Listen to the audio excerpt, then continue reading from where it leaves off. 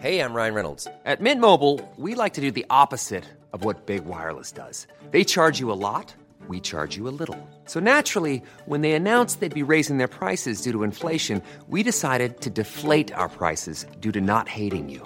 That's right. We're cutting the price of Mint Unlimited from $30 a month to just $15 a month. Give it a try at mintmobile.com/switch. $45 up front for 3 months plus taxes and fees. Promo rate for new customers for limited time. Unlimited more than 40 gigabytes per month. Slows full terms at mintmobile.com. Chris Evans here. A big thank you for downloading our Virgin Radio podcast. Coming up on this week's edition of the Best of the Breakfast Show with Sky, Liam Gallagher chats his new documentary, As It Was. Broadcast legend James O'Brien talks politics, interviews and his runaway best-selling book. Dom Joly tells us about the challenges of hiking over mountains in Lebanon. And Lenny Kravitz shares the only time he's been nervous before a gig. Plus loads more great guests. Enjoy, my friends, enjoy. His debut solo album went platinum, easily outselling the rest of the top 10. With a new single and documentary out now and album number 2, Why Me, Why Not, on the way. Please go wild for the greatest rock and roll star ever to have walked the earth. It's the one and only Liam Gallagher. Good morning, Liam. Morning. All right, man. I watched your documentary last night, Liam. It is very, very good. It's very honest. It's very funny. My wife laughed almost from beginning to end, especially when you met your kids at the airport in Belgium. Oh, yeah. And you said something like, not exactly this, but you said like, oh, what's this? 2 Muppets for the price of one. Not your exact words, but... No, there you go. Yeah, they're good at taking it. They dish it out as well, so they're good at taking it back as well. This is Gene and Lenny. Yeah, they've got a good sense of humour, man. Now, what's great about the film, there's so much that's watchable about it. I mean, it doesn't stop from beginning to end. There's no baggage at all. It's all there. All the money's on the screen. It's brilliant. The story of... There's a bit of, pre-Oasis even. There's footage of before you were in Oasis. Then your first days around Oasis, 94, 95. But it basically, the story, the narrative, the main theme of the narrative kicks off with you talking about that night in Paris. Can you just take us through, leading up to the big argument backstage in Paris, which saw the end of Oasis? Can you tell us what happened that day and the few hours up to that? Yeah, I can tell you, right. But leading up to it, our kid had developed a really strong relationship with these lot upstairs or downstairs. Some paper begins with S. So there's a lot of stories sort of coming out about me, and I'm thinking, how was all this getting out here? And it was a source said, so there was all of a sudden there was a lot of people from these national papers backstage sipping champagne and that while writing dodgy stories about us and that, and I'm thinking, this ain't quite right. Anyway, we're on the train to Paris on the Eurostar, and he's filling them in again, giving it all this, this is what we got up to last night and all that. So we were having a couple of drinks and stuff. We get off the train and we go to the gig, and I confront him with it. I said, look, you better stop bringing all these people backstage who are writing naughty stories about us. And he's going, oh, blah, blah, blah. And then it all kind of kicked off from there. But it was coming, it wasn't just a flippant thing. This thing had been happening, it had been brewing for quite a bit. So was it actually in your dressing rooms backstage at the venue in Yeah, Paris? Just before we went to go on, he'd come in and I've said something to him and he said something to me, and then he smashed my guitar up for the record. I didn't smash his up. One that I got bought for my 40th off my ex-wife and my kid, and it had like a nice message on the back of it. He smashed that up, and that was the end of it. I went on stage, got his, and then smashed his. It's all very childish. So you did go on stage, so they did see you? I went on stage, waved at the crowd, and then just quickly had a tussle with the roadie, right, and got his guitar. And so what happened then? And then I come back, we had a bit of a scrap, and then I told him a couple of things, and he said a few things to me, and then he clicked his fingers, got his big security guard to drive off. And then that was the end of that. Okay, and so what happened in the next 24 hours from your point of view? I went on the piss. I went back to the hotel, drank lots, and then I sort of looked at Gem and Andy and said, look, just because he's left, we're carrying on, you know what I mean? Obviously, it won't go under the name of Oasis, but we're carrying on, you know what I mean? We don't just go on because Noel Gallagher goes on. Okay, and that became BDI? And that became BDI, and I thought we were a good band, but it just wasn't meant to be. I mean, BDI they did enjoy initial success. How long was it after Oasis split up, or was split up by Noel, that BDI lasted for? How long was that? A couple of years? I think we've done 2 albums, yeah. 2 or 3 years? Maybe 2 or 3. Yeah, right, and then you had sort of, you call it the wilderness period, call it what you like. Yeah, I had mine, you had yours, other people have had theirs. Yeah, I mean, a lot of people say, I didn't go anywhere. I didn't go to the moon and that. I just had to just close the curtains. Did you get close to the moon? Yeah, I just had to close the curtains and side up the milk that I'd spilt, you know what I mean? And I was very busy. I wasn't like sitting at home twiddling my thumbs. I was in and out of court every day. You know what I mean? This is life. You know what I mean? Yeah, of course it is. And so then you end up in Ireland somehow in a pub. Now, why did you go to? Because this is honestly the story. You think you know the Oasis story. You think you know the Gallagher story. No, you don't. You got to watch this film. So why did you go to Ireland on this particular day? What were you there for? Because my mum's got an house in Ireland. Right. So we went over there to see my mum, me and my brother. And obviously, you know, when you go over there, you know what I mean, it's hard to stay out of them pubs, them Guinness. Because they're so lovely, they're so amazing. gorgeous. Well, you go in there for the spade and you come out spangled, you know, come out with a bucket and, you know, all that stuff. Anyway, so we went on there, we got on a session like you do and that, and that was the end of it. Someone had the band come in and started playing music. In the footage, you see some older guys surrounding you, and you're in the middle of. Yeah. There's nobody under 70 around you at all. I mean, there's young people in the pub, but you're right in the middle of the old guys, who I presume with the band because there's a banjo behind one of them. That's right. Yeah, they play in there every day, I think. So, did you see them play? Did they get you in the mood for music? Well, I was at the bar having a drink and then they were playing and I thought, you know what it's like after you've had a couple of pints, you think you'd had it clapped, don't you? So I've gone, I guess that guitar over here and then that was the end of that. I mean, I've not looked back at it because I'm too embarrassed, but it is what it is. No, well, it is what it is, but you've got to thank that. If you hadn't walked into that pub and seen that band and sat down with those guys and picked up that guitar and played that song that nobody knew you'd written, and somebody hadn't filmed it on a phone and then put it out on the internet and it's gone viral and watched by millions of people in the first 24 hours, we wouldn't be having this conversation now. There you go. And that's fate. So thank heaven you went to that blimmin' pub. Oh, well. Where is it? It's in Charlestown in Mayo. I'll be back there soon. I want to go. Yeah, it's good. I think you should launch your second album in that pub because that's what you know. You have to thank it somehow, don't you? Well, you don't. You do what you want. No, I do. I love pubs. Yeah. I want to go to one now. So do I. Well, I am later. And what's really nice about in the documentary is there's a lot of you in the studio making the first solo album, and you seem like, if you don't mind me saying, a different Liam. You seem like you found your real self and you're in the middle of it, you're turning up on time, you're excited about every track, you're fully involved. You are running the show, which you'd never done before. No, but to be fair though, Chris, man, I used to love being in the studio, you know what I mean? I was always there on time. I was the first one in and the last one out. So no, you know, I love being in the studio. But you know, our kid used to take over and and all that nonsense. But I love the studio.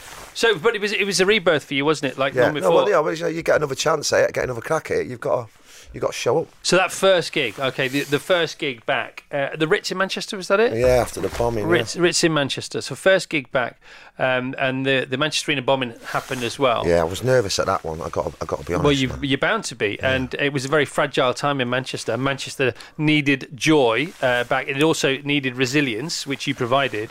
But people who've seen Oasis back, from the beginning, from the first seed of the first O of Oasis, said that they hadn't seen an atmosphere ever like that night in the Ritz. Can you tell us it from your point of view on stage, please?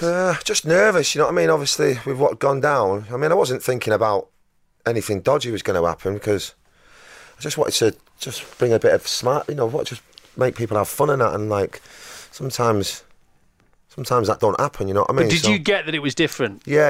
It was like, because people have come out after what's going on, and it's like, they're coming to see you and all that. And you just want to send them home happy, you know what I mean? And like, you just want it to be good, you know what I mean? All right, there are so many hot spots in this film. So the next one I want to talk about is Glastonbury. So you at Glastonbury, solo. You got your band, of course, but we say solo. I hate that phrase, solo. I hate it as well. But you are Liam Gallagher, and you do have this regular band who are now your best mates, and they're brilliant at their jobs, and they're so supportive and so collaborative. They'll appreciate that. Well, it's so important. It's so important. They're so glad to be working. They're writing songs, they're recording. They're funny as well. They've got a good sense of with humour. smiles on their faces, and when you're smiling, you're flowing. You're in flow. So you go to Glastonbury, you play the Pyramid stage, you've played it before, you've headlined before the Oasis, but this isn't the headline slot, this is the afternoon slot. Yeah. Okay, again, there's trepidation. Again, how many people will turn out? Okay, if it's a massive turnout, how many will be there because they want me to succeed? How many are there baying for me to fail? Oh, yeah.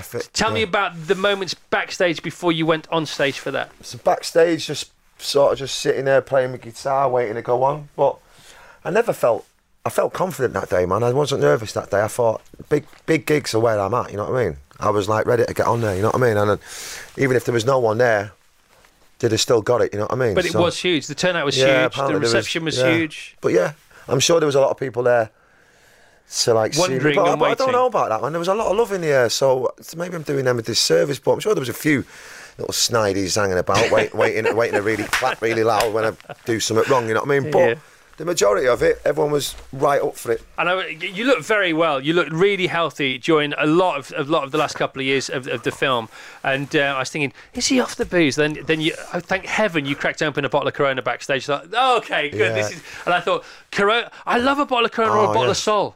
Yeah. I go for either of those. Yeah, and I like cider as well with a load of ice in it. As long as it's freezing cold. Yeah. Good choice. No, I do. I like alcohol. You know, So obviously, what- you've got to drink responsible and all that nonsense. So what did you do after Glastonbury? So you went backstage with Debbie. It was high fives and hugs and kisses, all right. You said you shed a few tears because it was such a great occasion. Yeah. So did you stay out all night? Did you? Oh yeah. Good for you. Right, Yeah, okay. yeah. We stayed out in some. We were just hanging about in a wigwam. You know what it's like. As soon as you have a bit of something, you just think like everything that comes out of your word is godlike. So I think I might have accosted people in a wigwam and just talked at them for about 9 hours. I'm sure they wouldn't have minded. Yeah, no, it was all right. So the solo album's first week sells 103,000 copies on the first day, Debbie, or the first week was that 103,000? First week, okay. Gangbusters, beyond your wildest dreams. Tell me about the moment you found out about the sales. Yeah, I knew the album was good, but you know, obviously there's always room for improvement. But no, I was totally into it, man. Totally blown away by the reaction and that.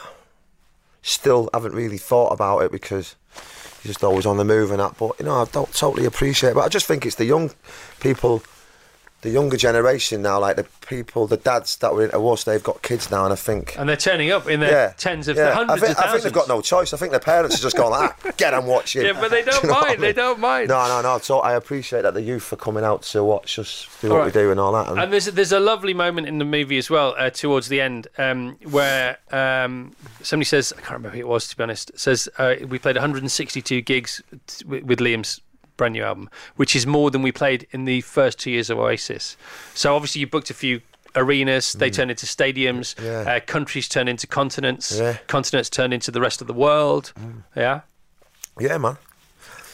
One day at a time, innit? You just got to go with the flow, haven't you? I guess, you know what I mean? See where you end up. Right, okay, well, where we've ended up is second album time. How do you feel about this one compared to the first, which is out in September, I think? No, Raring to Go's miles better as far as I'm concerned. There's a lot of the sound, the production's a lot bigger. Some big songs on there, man. All right. Okay, same gang, same writing team, same producers, same studio? Same studio, me, Greg Kirsten, Andrew Wyatt, and we had most of it done. We've done most of it, and I know people are going to go, yeah, right. We recorded 6 songs in a week, which are probably going to be all the singles. So then we had about 6 months off, twiddling our thumbs, and then we done all the fillers last week. All right. The day you launched your last album, the first solo album, you came on this actual show, and you played 4 songs live for us. Oh, yeah. So maybe that's a good omen. So maybe you do that again for the second album. Yeah, well, when are we doing? What, in here? Yeah. Yeah, it's bigger than that other room, isn't it? Isn't it? It's a better view. It's a better view as well. No, I'm all for that. Yeah? Oh, yeah. Okay, I won't hold you to it, but I hope it happens. No, hold me to it. All right, pal. Thank you, Debbie. Is Sam here as well?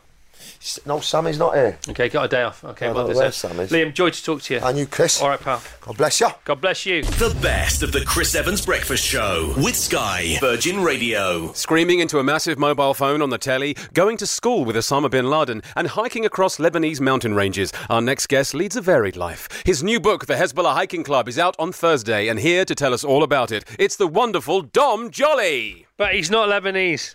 Well, I only say that. Sorry. I only say that because it's very difficult for me to get into the States. I mean, I've been to North Korea, been to Iran. It says I was born in Lebanon, so I'm trying to get my visa back. And it's it not was helping. just about to happen. I was literally getting it tomorrow, and it's gone again. They were getting the stamp ready. Yeah, I'm in a Trump camp from tomorrow. But you have a huge bit of previous with the Lebanon. So I do. How come the confusion occurs in the first place? Well, I grew up there. Like my parents worked there, and I grew up there. But I grew up there in the middle of a civil war.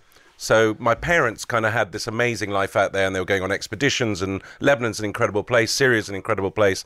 So I grew up with all these photographs and films of them going on these expeditions and like literally being explorers. But when I was a kid, the war was on, so I was kind of stuck in my little bit of Lebanon, and then I'd come to boarding school here. So I'd spend half the year in a posh boarding school with current members of the Tory cabinet and Radiohead, and then I'd go and Tim Henman, and then go back to Lebanon for a bit of war. So my kind of what I did in the holidays essays were much better than most people, because they were all gymkhanas, and I joined the House of Lords, and I'd be like, well, I sat in a bomb shelter. But I've turned 50, and I thought, right, it's time I kind of went back and sort of explored the Lebanon I never did. So I kind of had a midlife crisis with two of my best mates. Right, now I said you went north to south, so I got that wrong as well. So you're not Lebanese, and you didn't go north to south. No, you were well, brought north up to in the south, Lebanon. You went to lots of posh school with lots of people that we've now since heard of, and there we go. Won various things, and are trying to win various things this week, funny enough, via various votes happening on Thursday. Yeah. But you didn't go north to south, you went south to north, but it did take you 27 days? Well, yeah, I'd like to say we did the whole thing, but actually we kind of had quite a lot of medical issues along the way. Really? Yeah, we had knees going, and we had quite bad hangovers. That's not medical. That's not medical. We had one machine gun incident which stopped us for a day. Tell us about that. Well, the Lebanese have this really weird way of celebrating, where basically, if we have something that happens that's good, you set off fireworks. In Beijing, when I was with Vassos, fireworks were everywhere. In Lebanon, they have a thing called feu de joie, where they just fire machine guns in the air. You'd think they do enough shooting anyway, but anything, wedding, election results, they just fire everything they've got into the air. And we were there during the election, and we were at this place called Baalbek, which is the biggest Roman temple in the world. We had it to ourselves. It was amazing. And then suddenly 3 French tourists wander in, and I was like it was like we had the whole place apart from them. No. But it kind of irritated me. So we left and sat at a cafe outside and were having a beer. Suddenly, the whole place just explodes, and it's because Hezbollah had won the election. Right. I knew that. Yeah. So everyone was firing machine guns, a couple of RPGs. We were sitting there calmly. The French, no one had told them, sprint past our cafe, get in the van and screech off. So it was good, What happens to the bullets? Yes. Are they bullets or are they blanks? No, they're real. So where do they go, the bullets? Well, what goes up must come down. So there are quite a few casualties every time. Honestly? Yeah, honestly. So let's talk about you going to Beijing. Who on earth sent you to Beijing, and what did you get up to there apart from having lunch with this muppet over? Well, again, it was when I was writing for the Independent, and I did a column for the Independent for 15 years. And one of the things, again, growing up in Beirut, what I wanted to be when I grew up, there weren't many things that were cool in Beirut growing up, and it was either a diplomat, which I was at one stage, or a foreign correspondent. Now, I couldn't be a foreign correspondent because I couldn't be Robert Fisk or whatever, but I was playing golf with the editor of the Indie, and I said, you know what, I've always wanted to go to an Olympics, because one of the things about the Olympics is whenever you hear about people going to the Olympics, they're either in sport or they've done it. And I'm like, what's the Olympics like, just for someone who has no idea what it's like? What is the Olympic Village? I mean, what happens? So they sent me to Beijing, and it was amazing. I'd literally just wake up in the morning, go downstairs, and there'd be a list of these weird events. So archery, walking, fencing, and you think, right, I'll have a bit of that, and then I'll go to the Greco-Roman wrestling where every country is hairy, and it was so weird. And some of the weirdest sports were the best, like fencing was dramatic. I know. Oh, incredible. Archery was pretty cool. I mean, it was just weird stuff. And because of the time zone differences, you and I were on the same show. We were on 5 Live Drive, which started at about midnight and ended at about 3 a.m. somewhere. Yeah. So there was Peter Allen, who was hosting the show. I was doing the sport. You were doing the flippant comments. I do both of those roles on this show. Who's doing the colour? Not flippant comments. It was colour. And we had, I can't remember, one of the British athletes came on and threw up live on the show, which was good. So, yeah, it was all happening out there. It was great. And I got in a fight with the American basketball team. What, as an ex-diplomat? Yeah, as an ex-diplomat. Well, that's why I'm an ex-diplomat. I wasn't very good at that. But they Q-barged on the Great Wall of China, and I wasn't having it. Yeah, you weren't. No, well, why would you? So how do you take issue with the USA netball team? Sorry, baseball. Very carefully, because they're quite big and quite aggressive. Right. So I pulled back quite quickly. Well, I was going to say you pushed back there. And then we ended up at a restaurant where you ate nothing but different parts of a donkey. So you got on well, which was quite odd. Yeah. Is that what turned you? No, he doesn't eat meat at all, though. Is that what did it? Was it the donkey that did it? Yeah. It was donkey and... No, it was just tortoise, wasn't it? It might have been tortoise. Yeah. I just stuck to donkey. No wonder. But when I say there was every part of the donkey, I mean every part of the donkey. We filled in our own gaps there, Dom. Yeah. It's fine. And Vassos really went for it, is all I can say. No wonder you're a blooming vegetarian stroke nearly a vegan now. Are you? You weren't then. No, I really wasn't. Well, no, if you eat a donkey. The whole thing here. Definitely not vegetarian. Legs, everything. Yeah, what did you go for? A leg or? Everything. You know what we went for. Yeah. Of course we did. All right, well, Dom, lovely to see you. Thank you so much You're for having always me. welcome here at our brand new home. Dom, Joly. The best of the Chris Evans Breakfast Show with Sky on Virgin Radio. He can reduce even the most fearsome politician to a quivering, stuttering mess. That's not what we have in common, by the way. That bit, not that bit. And it's great. With the paperback edition of his fascinating book, How to Be Right in a World Gone Wrong, please welcome Westminster's very own watchman. It's Mr. James O'Brien. Good morning, James. Thank you very much. What an introduction. Well, you're very welcome. Now, Dapper Dave and you have history, don't you? You have previous. We did. We were going to change the world of media at one point, but it didn't quite work out. Well, what did work out? What happened? First of all, how did you meet? Where did you meet? What were you doing? I was working for an online TV platform called Friction TV. Right. And we used to go to James's studio and film his, what would you say, opinion pieces, I used to do little sort of... vignettes. Well, you know, like these clips that go viral now? Yes. This was, 10 years ago? Yeah. And trying to actually So in many ways, Dave was way ahead of his time. Way ahead of his time. So they were too prescient for their own good. Yes, exactly that. Yeah. Exactly that. We had David Blaine in last week, right? Yes. And David Blaine, he was amazing. And we thought afterwards he did some things to us or via us, tricks, obviously, right. Illusions, magic, if you like. And we couldn't help thinking. And by the way, there's cameras everywhere here, so we could watch you back. But I don't want to watch you back because I don't want to know how he did what he did because I just like the theatre of it all. But we think there was some auto-suggestion going on. Right. Now, are you the David Blaine of radio? Not in a million Do you years. auto-suggest things? Do you know when a person comes on, do you know this is going to take me about 3 minutes or 5 minutes or 10 minutes? There are phrases, certainly. I don't have any dark arts, but if someone parrots a phrase that is out there unchallenged, like it's political correctness gone mad, or we can't control our borders, or we have all these laws imposed on us, then yeah, I can pretty much within 30 seconds tug that thread and the whole suit will fall apart. What's astonishing is that it never happens on Question Time or on the big political shows, because the household name politicians can say all this stuff, and again, there'll just be someone on their other side there for balance. No one will actually say, well, actually, where's the truth? You know what they say about journalism? If someone tells you it's raining, and it really is raining today, and given that we're on the 17th floor, I'm not going to follow this through to its conclusion, but if someone tells you it's raining and someone else tells you it isn't, our job is to stick our head out the window and find out whether it's raining or not to treat both positions with equal validity, but we're not doing enough of that at the moment. Now, you do mention Brexit a lot in your day job. By the way, what's this half-baked excuse you've got to be somewhere by 10 o'clock this morning? I don't know what that means. That about? I've just got a bit of shopping to do. I can't believe it. Could be more pressing than being here with us.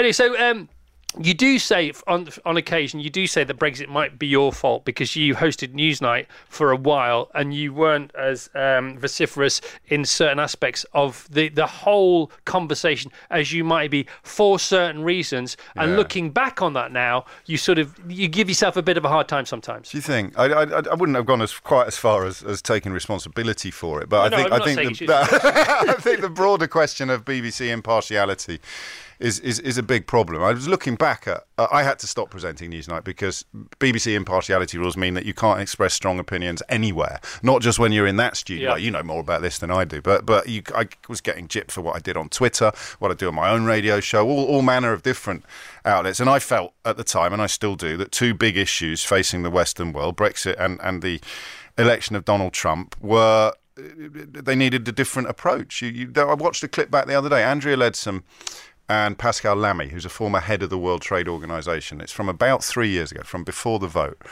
And Pascal Lamy sits there and almost syllable for syllable predicts what has happened in the last 3 years. Yeah. And because he ran the World Trade Organization, he knew what he was talking about. Know what he's talking about. And yet I had to sit there as a BBC presenter and go, thank you very much, former head of the World Trade Organization. Now, Andrea Leadsom, tell me why the former head of the World Trade Organization is wrong about what the World Trade Organization does. And I just began to think, this isn't a bit like saying, here's a Conservative, here's a Labour person, or here's a Liverpool fan, here's a Manchester United fan. This is a bit like saying, here's a fact, and here's an alternative fact, as Donald Trump might call it. And I still don't think the BBC model is built for that. And I still don't think they're doing the simple bits right, like asking, what do you mean when you talk about control? What do you mean precisely when you talk about borders? What is this money that we don't have control over because it's less than 1% of our national expenditure? Why did you get away with sticking that thing on the side of a bus? And you can see with the state of the Conservative leader elect. Right, okay. Sorry, mate, you put a penny in the slot. No, that's what I wanted. That's why I wanted. That is a snippet. He was just warming up then. I could see him. I could talk to you forever about everything. So could I, Chris. So could I. Okay, well, that's all we got time for because you've got to... What is it? Where are you going again? Budgeons. Budgeons, all right, okay, Budgeons. For the weekly shop, you know you can get delivered nowadays. I mean, it's obviously... Yeah, I don't keep it real. Completely as little as carbon neutral as you want to be nowadays. But anyway, he's written a book. You may have heard about this. I've mentioned it once or twice. How to Be Right in a World Gone Wrong. James O'Blimmin Bryan. Goodbye. The best of the Chris Evans Breakfast Show with Sky on Virgin Radio. Hey, I'm Ryan Reynolds. At Mint Mobile, we like to do the opposite of what Big Wireless does. They charge you a lot, we charge you a little. So naturally, when they announced they'd be raising their prices due to inflation, we decided to deflate our prices due to not hating you. That's right. We're cutting the price of Mint Unlimited from $30 a month to just $15 a month. Give it a try at mintmobile.com/switch. $45 up front for 3 months plus taxes and fees. Promo rate for new customers for limited time. Unlimited more than 40 gigabytes per month. Slows full terms at mintmobile.com. So that's 3 guests down and still loads to come. Still to come. Buddy Monk, Galung Tupton, talks peace and fulfillment. Killing Eve's Henry Lloyd Hughes shares his experience on the Harry Potter set from when he was younger. And Super Shepherdess Amanda Owen paints the picture of life on her Yorkshire farm. All that and more, but first, Dapper Dave, who's next? He's had more gold records than you've had hot dinners ahead of his massive show tomorrow night at London's O2 as part of his Raise Vibration tour. Please welcome one of the only men on earth that looks good in a pair of leather trousers. It's the luscious Lenny Kravitz! Good morning, Lenny! Good morning. Good morning. How are you today? Very well, thank you. And yourself? Yeah, no, we're brilliant. We're brilliant. Whereabouts are we talking to you? Whereabouts in the world might you be? I'm in Paris right now. Yeah, I thought you were, because that's where you live. We talked about this before. You're coming over tomorrow to play the O2. Can you do us a favour? Can you nip to the south of France on the way and bring some weather with you, please? You know, we've been on tour the last, I guess, almost 2 months now, and we haven't found summer yet. And it's July, so I don't know what's going on. Right, where have you been looking? All over Europe. Europe's the issue. I think we need to go further afield. Okay, so this is the Raise Vibration Tour. We have an exclusive UK date. You can still go to tomorrow at the O2 Arena. Not bad for a cheeky Tuesday. So you are celebrating a particular album during this tour. Would that be correct, Lenny? Yeah, I mean, we're playing a lot of the catalog, you know, from the last 30 years. But yes, this album came out last year, Raise Vibration. And so we'll be playing several songs from that album as well. Absolutely. But back to 1989, Let Love Rule. Do you remember when that single, the title track from the album, first broke? Do you remember where you were? What kind of things were you doing at the time, promotion-wise? Yeah, well, I was in London for a lot of that. When the album came out, the record label in the United States, which, you know, I was on Virgin America, didn't really know what to do with me. So they sent me to Europe, and London was the first stop. I went to London, I went to Paris, I went to Amsterdam, and I went to Hamburg. And that's where I did all my first promotion and club shows. And isn't it funny, because a lot of sort of European musicians end up on the west coast of America in Southern California, but you sort of did the opposite. Was it because of that? Was it an accidental love affair? I mean, I got to Europe and I fell in love. You know, I'd never really been. I'd gone through Holland once as a kid on the way back from Africa. But, yeah, it became a thing for me, and I ended up spending a lot of time. And as you know, I live in Paris now, so I'm over here a lot. Now, Rachel has a question. Have you watched Big Little Lies?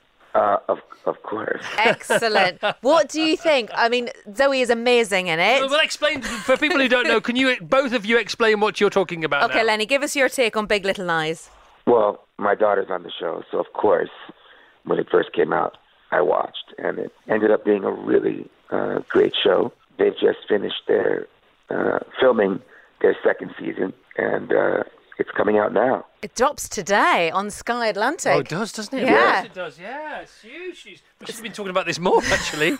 I forgot. We're sponsored by Sky, and this is a really big deal. Meryl Streep joins the cast. Meryl Streep is in it. Yes. So the episode 1 of season 2 is available from this evening, I think. I've already watched it. It's amazing. And one of the biggest changes in the characters between season 1 and season 2 is with Zoe Kravitz's character. Because if you've watched season 1, you know something very significant happens at the end of the last episode, and its impact on her going forward in season 2 is pretty seismic. Well, good. I haven't seen it yet. So You're going to love it. Yeah, well, you won't be disappointed. Now, of course, you act as well. Lenny, what makes you most nervous? Watching yourself back in Hunger Games or watching your daughter in Big Little Lies? I don't get nervous with that kind of stuff. But it's exciting to watch my daughter, of course, in anything she does, you know. I was just, actually, she's just on the cover now of British Vogue, which I just saw, which was quite beautiful. Do you ever get nervous about anything? Because you are one of the coolest customers on the rank. I don't really. It's more or less an energy that, an excitement.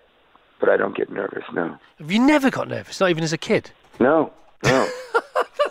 You're so blessed for that and many other things, but that particularly, Lenny, I have to say. I think the only time I was ever nervous going on stage once was the first time I played Madison Square Garden in New York. Okay.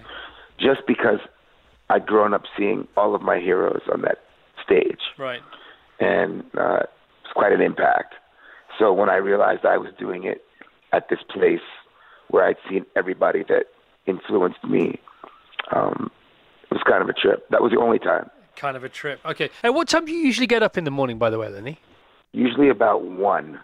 In the afternoon? Yeah. Yeah, because you always, I mean, you're a pretty laid-back character anyway, but you always sound laid-back stroke. Because, I mean, have you done interviews with us in the past where you then wake up at 1 o'clock and think, did I do an interview or did I dream that interview? Well, if I'm not on tour, I do get up earlier. Right. But when I'm on tour, I go to bed late. Right. So, I usually go to bed around 4 o'clock in the morning. Yeah, I'm usually up about 12 or 1. Okay. So that's why my voice sounds like this. Oh, no, it's fine. It's just, we're just glad to have you on. And so if you do remember this interview and you wake up again this afternoon, thank you very much. And if you don't, well, it doesn't matter. I will remember. Okay. Cheers, Lenny. The best of the Chris Evans Breakfast Show with Sky on Virgin Radio. He shared screen time with Keira Knightley, Jude Law and Dominic West. Now he's foolishly risking his life by appearing alongside the terrifying Villanelle in Series 2 of the exceptional BBC hit Knitting Kill. Please welcome the handsome devil, Henry Lloyd Hughes. Good morning, Henry. Thank you very much, Chris. All Pleasure right. to be here. So give us a bit of your CV first. So paint a picture, a little bit of past historic colour of your career. Well, I was on the nation's favourite teenage sitcom, The Inbetweeners. Yes, you were. And I was delivered quite a few wedgies for a few years. That was in many ways my grounding. Was that a laugh? That was my training. I once wedgied when I did the wedgie in the movie, it actually gave me whiplash. Right. So these are the kind of ways in which I've suffered for my art. Okay, Dominic West, you've acted alongside him, Jude Law, Keira Knightley. We did Les Mis. We did a bit of Les Mis, which is... You're looking a bit Les Mis this morning. Well, I thought you were going to comment on the illustrious moustache, which is... men seem to be impressed by it, but unfortunately, unless I'm auditioning to play a colonel, it's kind of the death of my career at the same time. Why the tash right now? Well, I'm actually doing a series for Netflix about the history of football. But in the 1870s, right, when people were allowed to drink beer and smoke cigarettes at the same time as playing. 1970s as well. Well, exactly. It lasted for a good 100 years. So that's what I'm doing. Which was written by Julian Fellows, and so I'm playing a footballer of the old school, which hence this appendage. It's great. It's great.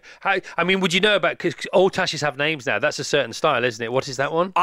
I'd probably call it the Colonel. The Colonel. It's pretty impressive, isn't it? What do you think, Rachel? Lord Melchett, isn't it? Yes. In Blackadder. Yeah. It's a bit unavoidable. Every day I feel like I'm leaving the house with a particularly Larry hat on. What does your wife think? She absolutely loathes it. Does she? Absolutely loathes it. I slept on the sofa last night, but that's nothing to do with the moustache. But hang on a minute. Her argument would be, look, sweetheart, Henry, hubby, ex-love of my life, so you agree with that monstrosity under your nose. Look what they can do with prosthetics nowadays. You don't have to have a real one. Is that her argument? Well, weirdly, a lot of people do think it's fake. And on on the job that I was on the English Game, the costume girls came up one day and they said, and I was kind of itching it slightly, and they said, those fake ones can be a little bit itchy, can't they? And irrespective of the fact that I'd had it on the entire time since I started the job, so it's too good to be true, perhaps. Henry also worked on Harry Potter, or did he? Let's look at the evidence. Over to you, Henry.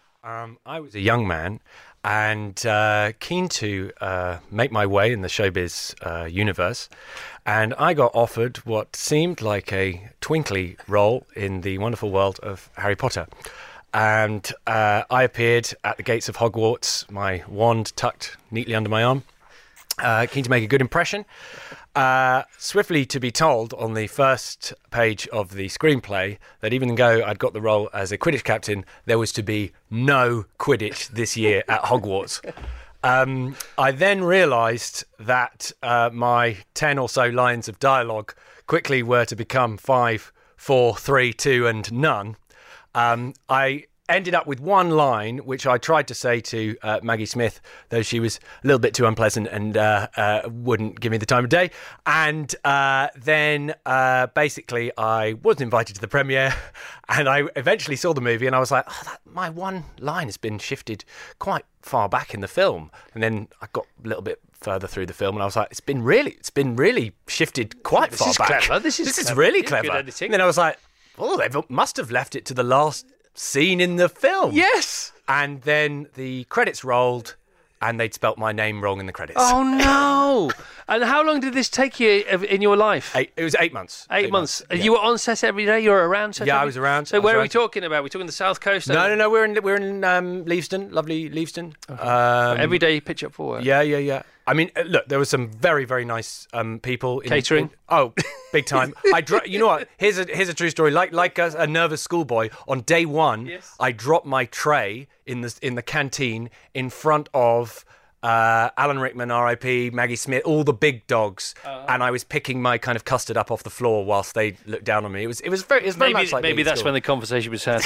We need to get rid of that guy. What is this guy? He can't even carry a roll. He can't even carry a tray. Your name isn't difficult to spell. Yeah, I every day I would go up and I'd say, hey, not a biggie, guys. On the call sheet, I've noticed my name's spelt wrong. Would you mind can we just? And they would say, absolutely, mate, 100%. We got that. No, 100%. And then the next day would come and I said, listen, it's not a big deal. Would you mind if we they were like, oh, no, 100%. We're on it. And then I was sat there in the cinema in a ticket that I'd paid for. And then the credits went up and my name was spelled wrong. And I just thought, thanks, guys. Which bit did they spell wrong? No, they didn't put the hyphen. It was just like Henry Lloyd Hughes. Oh, dear. Like as a oneer. So obviously, People still say, "Oh, you're from Harry Potter," and I kind of smile politely and say, "Well, I mean, kind of." Yeah. I was there. I was there. Yeah, I was there. But I had more of a kind of authentic Hogwarts experience. And there's no anger now. There's no latent anger inside. You haven't channeled any of this angst into the role you play as the parallel psycho to Villanelle. It's all there. It's all there behind the eyes, Chris. What it is? If you look closely, if you get it up on iPlayer, and if you pause, you can see it. You can say, Maggie Smith, why wouldn't you shake my hand? It's all there. Harry Potter angst, unbelievable. Lovely to meet you. Thanks. Come and talk to us about your Netflix show when you're on. I will do. If you want to. I'd love that. And congratulations on the new member of the family. The best of the Chris Evans Breakfast Show with Sky, Virgin Radio. He transformed from a hard-partying actor to an enlightened, mindful being. His new book, A Monk's Guide to Happiness, Meditation in the 21st Century, is out today, and here to help free you and your busy mind is an actual real-life monk in the studio right now. Please welcome the serene Gelong Tubten. Right, good morning, Gelong Tubten. Do I call you Tubten? Tubten. Gelong means what? Gelong means monk. So how did you become a monk? Let's go back to where it all began. Major meltdown. So I was 21, I was living in New York, and I was going to parties, I wasn't looking after myself. I was incredibly stressed, and I got very ill. In fact, I almost had a heart attack. I woke up one morning with all the symptoms of a heart attack, went to the doctor, and they said, you are having a severe burnout. And that led to about 3 or 4 months of being in bed, just unable to move. And I just had to stop everything and think about what am I doing with my life? Where am I going? What's happening to me?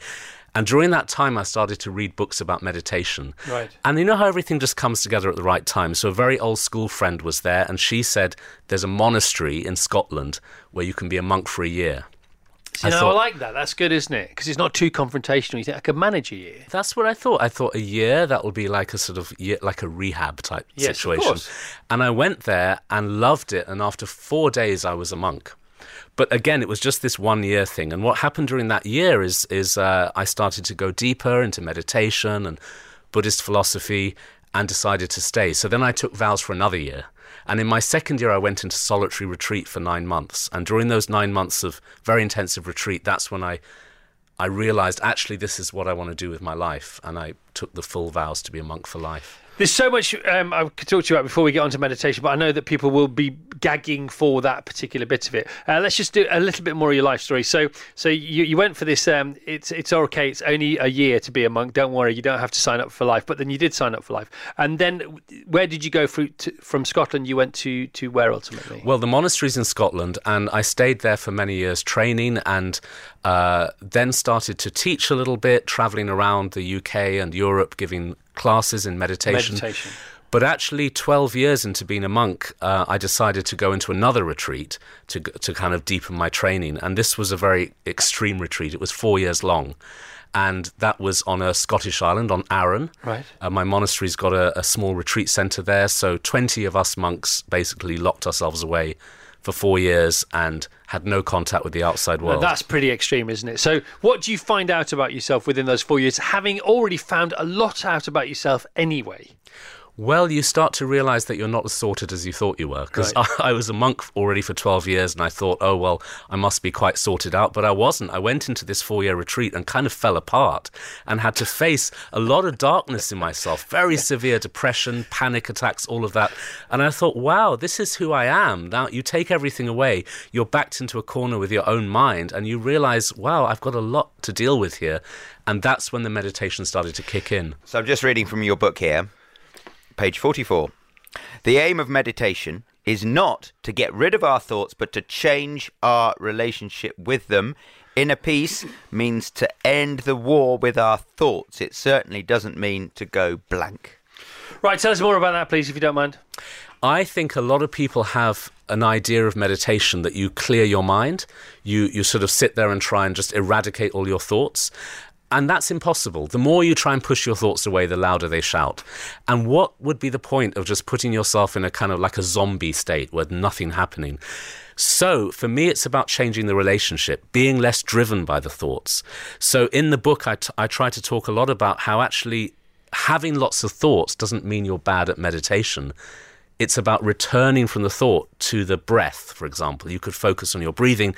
Your mind wanders, you bring it back. Actually, the bringing it back is the key point. So bring on the thoughts, because that enables you to meditate. You need the thoughts. You need the thoughts enable the meditation. And if you understand that, you won't struggle in meditation. That's kind of the message of the book, is it doesn't have to be difficult. It can be easy, and it can be you can make friends with your own thoughts. You can meditate on the tube surrounded by thousands of other people. I love it. I've done it. I used to always sit on the tube on the way home, headphones on, try and get a seat if you can. If you can't stand up, everybody else is helping you stand up in the crash. Put on a 10-minute meditation and just shut my eyes. And I would walk off the tube a much happier person than I was. Well, that's interesting.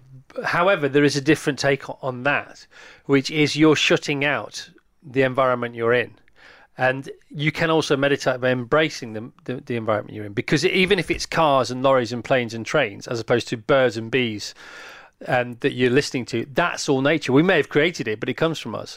And so it's about using that sound as a meditation as much as you might use what you're listening to in your headphones as a meditation. You can cross that bridge if you want to. I think that's a really important point. So when I'm standing on the tube, I might not do 10 minutes. I might do a micro moment where I just totally embrace the environment. I'm there, standing there, feeling the sway of the train, listening to the sounds, not blocking anything out, but just totally accepting the moment. And I find if you drop into those little states many, many times a day, It brings down your stress. It increases focus. It actually is the secret to happiness. The best of the Chris Evans Breakfast Show with Sky on Virgin Radio. This Sunday Times top 10 best-selling author ditched the suburbs to live a life we could only dream of. Now living on a remote 2,000-acre farm with her husband Clive, her 9 children, her 7 dogs, her 1,000 sheep. Please welcome the Yorkshire Shepherdess, Amanda Owen. Morning, Amanda. Good morning. That was a Look heck of at a you. build-up. It was, wasn't it? Well, you're worth it. Now, tell us about the farm, first of all. So, for people who don't know, in your book, as I say, it's your 3rd book, so many do, The History of Ravenseat. History of Ravenseat. 2,000-acre farm, one of the highest, remotest hill farms in England. It's all moorland. It's very much like Wuthering Heights. It's open. It's wild. And gradually, I've been populating it. And the last time the telly show was on Channel 5, which is brilliant, one of the best things on the telly. Oh, you watched that, didn't you? I loved it. I adored it. We worshipped it together as a family, watching your family, our family falling in love with yours via the goggle box. We witnessed via the television one of the coldest winters on record, the Beast from the East. Now, you survived that, but there was collateral damage, wasn't there? Oh, well, I mean, that's it. I mean, we're very much subjected to whatever elements are out there because our job is outside. So yeah, it was a really, really, really tough winter. And of course, having the cameras following you, they get to see it all. And I mean, what do they say not to work with? Children, animals. Yeah. What do we work with? Children and animals. So, for all the planning and choreography and how would have liked it to have gone, you just literally got to see how it was. What you see is what you get with us. So you herd sheep, you herd children, but you let sheep roam and you let children roam, and you sort of sense they'll come back together when they need to be. They do tend to come back when they're hungry. Does the kids mirror the lambs sometimes? Absolutely. Well, we all do. We all do. I know we try to make ourselves really civilised in we're human and we're not at all animalistic, but actually when you get back to basics, like with what we were saying about giving birth, you're not that far removed from that. So if you can see in your own behaviour the instincts of the animals, then you won't go so far wrong, I think. No, hopefully many people listening to this show are happy with their lives. We're happy with ours. We bask in the smug zone whenever we can, and we make no apologies for it because life is there for living and for sort of squeezing every drop out of. That's absolutely it. Yeah, but then we watch your show and you take it to a different level because I don't know if where heaven is, what it's like, who's there, who's not there, how you get in, can you get a +1, do you need a laminate, access all areas? I think you can get in if you're a shepherd. I think you're automatically qualified to get through St Peter's Gate. But aren't you already there? My point is, aren't you already there? Because your life does seem so idyllic. Well, I mean, it is. It has its moments, but we're not like the Waltons. We don't skip around everywhere. Not everything doesn't always go right. It can be tough. And I mean, just the kind of life you lead, you're very much at the mercy of elements, and things don't always go right. But that's a life lesson in itself, isn't it? Yeah. No, I agree with you. So when you say yeah, but it can be tough. No, that's one of the reasons it's idyllic, because you have the yin and the yang, and you have the rough and the smooth.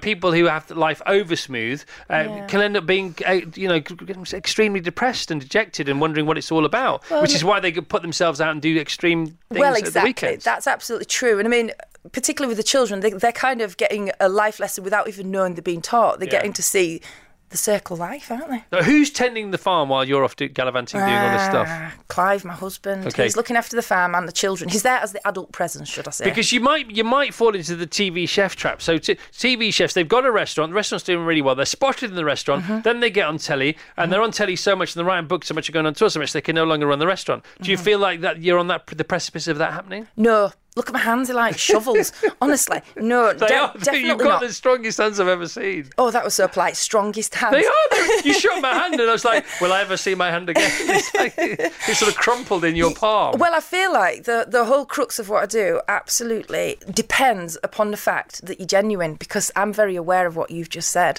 And as long as people keep coming and knocking on the farmhouse door, and Clive keeps saying, she's down in lower field fitching for mending drainage ditch, I'm fine, because that's genuine. If I'm on a yacht in Marbella with a lapdog, that's no good, is it?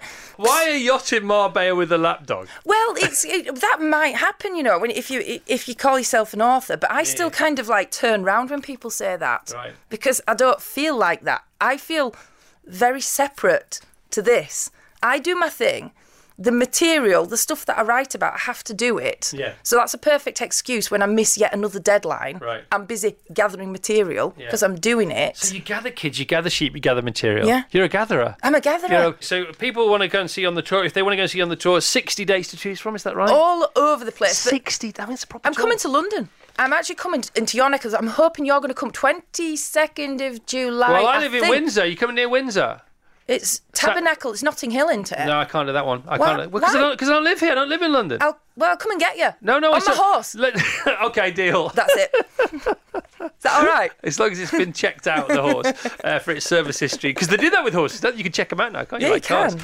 Okay, great to meet you. And you too. You're amazing. Absolute delight. The best of the Chris Evans Breakfast Show with Sky on Virgin Radio. Thank you so much for listening to this, the podcast of the Virgin Radio Breakfast Show. Don't forget you can subscribe and get it every week from wherever you get your podcast, and you will never miss the weekly roundup of all the best bits from our Virgin Radio Breakfast Show with Sky.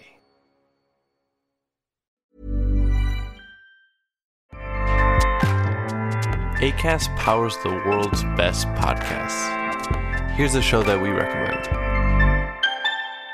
Hi, I'm Jessie Cruikshank. Jessie Cruikshank. I host the #1 comedy podcast called Phone a Friend. Girl, let's phone a friend. Not only do I break down the biggest stories in pop culture with guests like Dan Levy and members of NSYNC, I do it with my own personal boy band singing jingles throughout. Because it's my show. It's your show, girl. New episodes of Phone a Friend. Yeah. Drop Thursdays wherever you get your podcasts. So work it, girl, yeah, work it. Okay, that's enough. Acast helps creators launch, grow, and monetize their podcasts everywhere. Acast.com.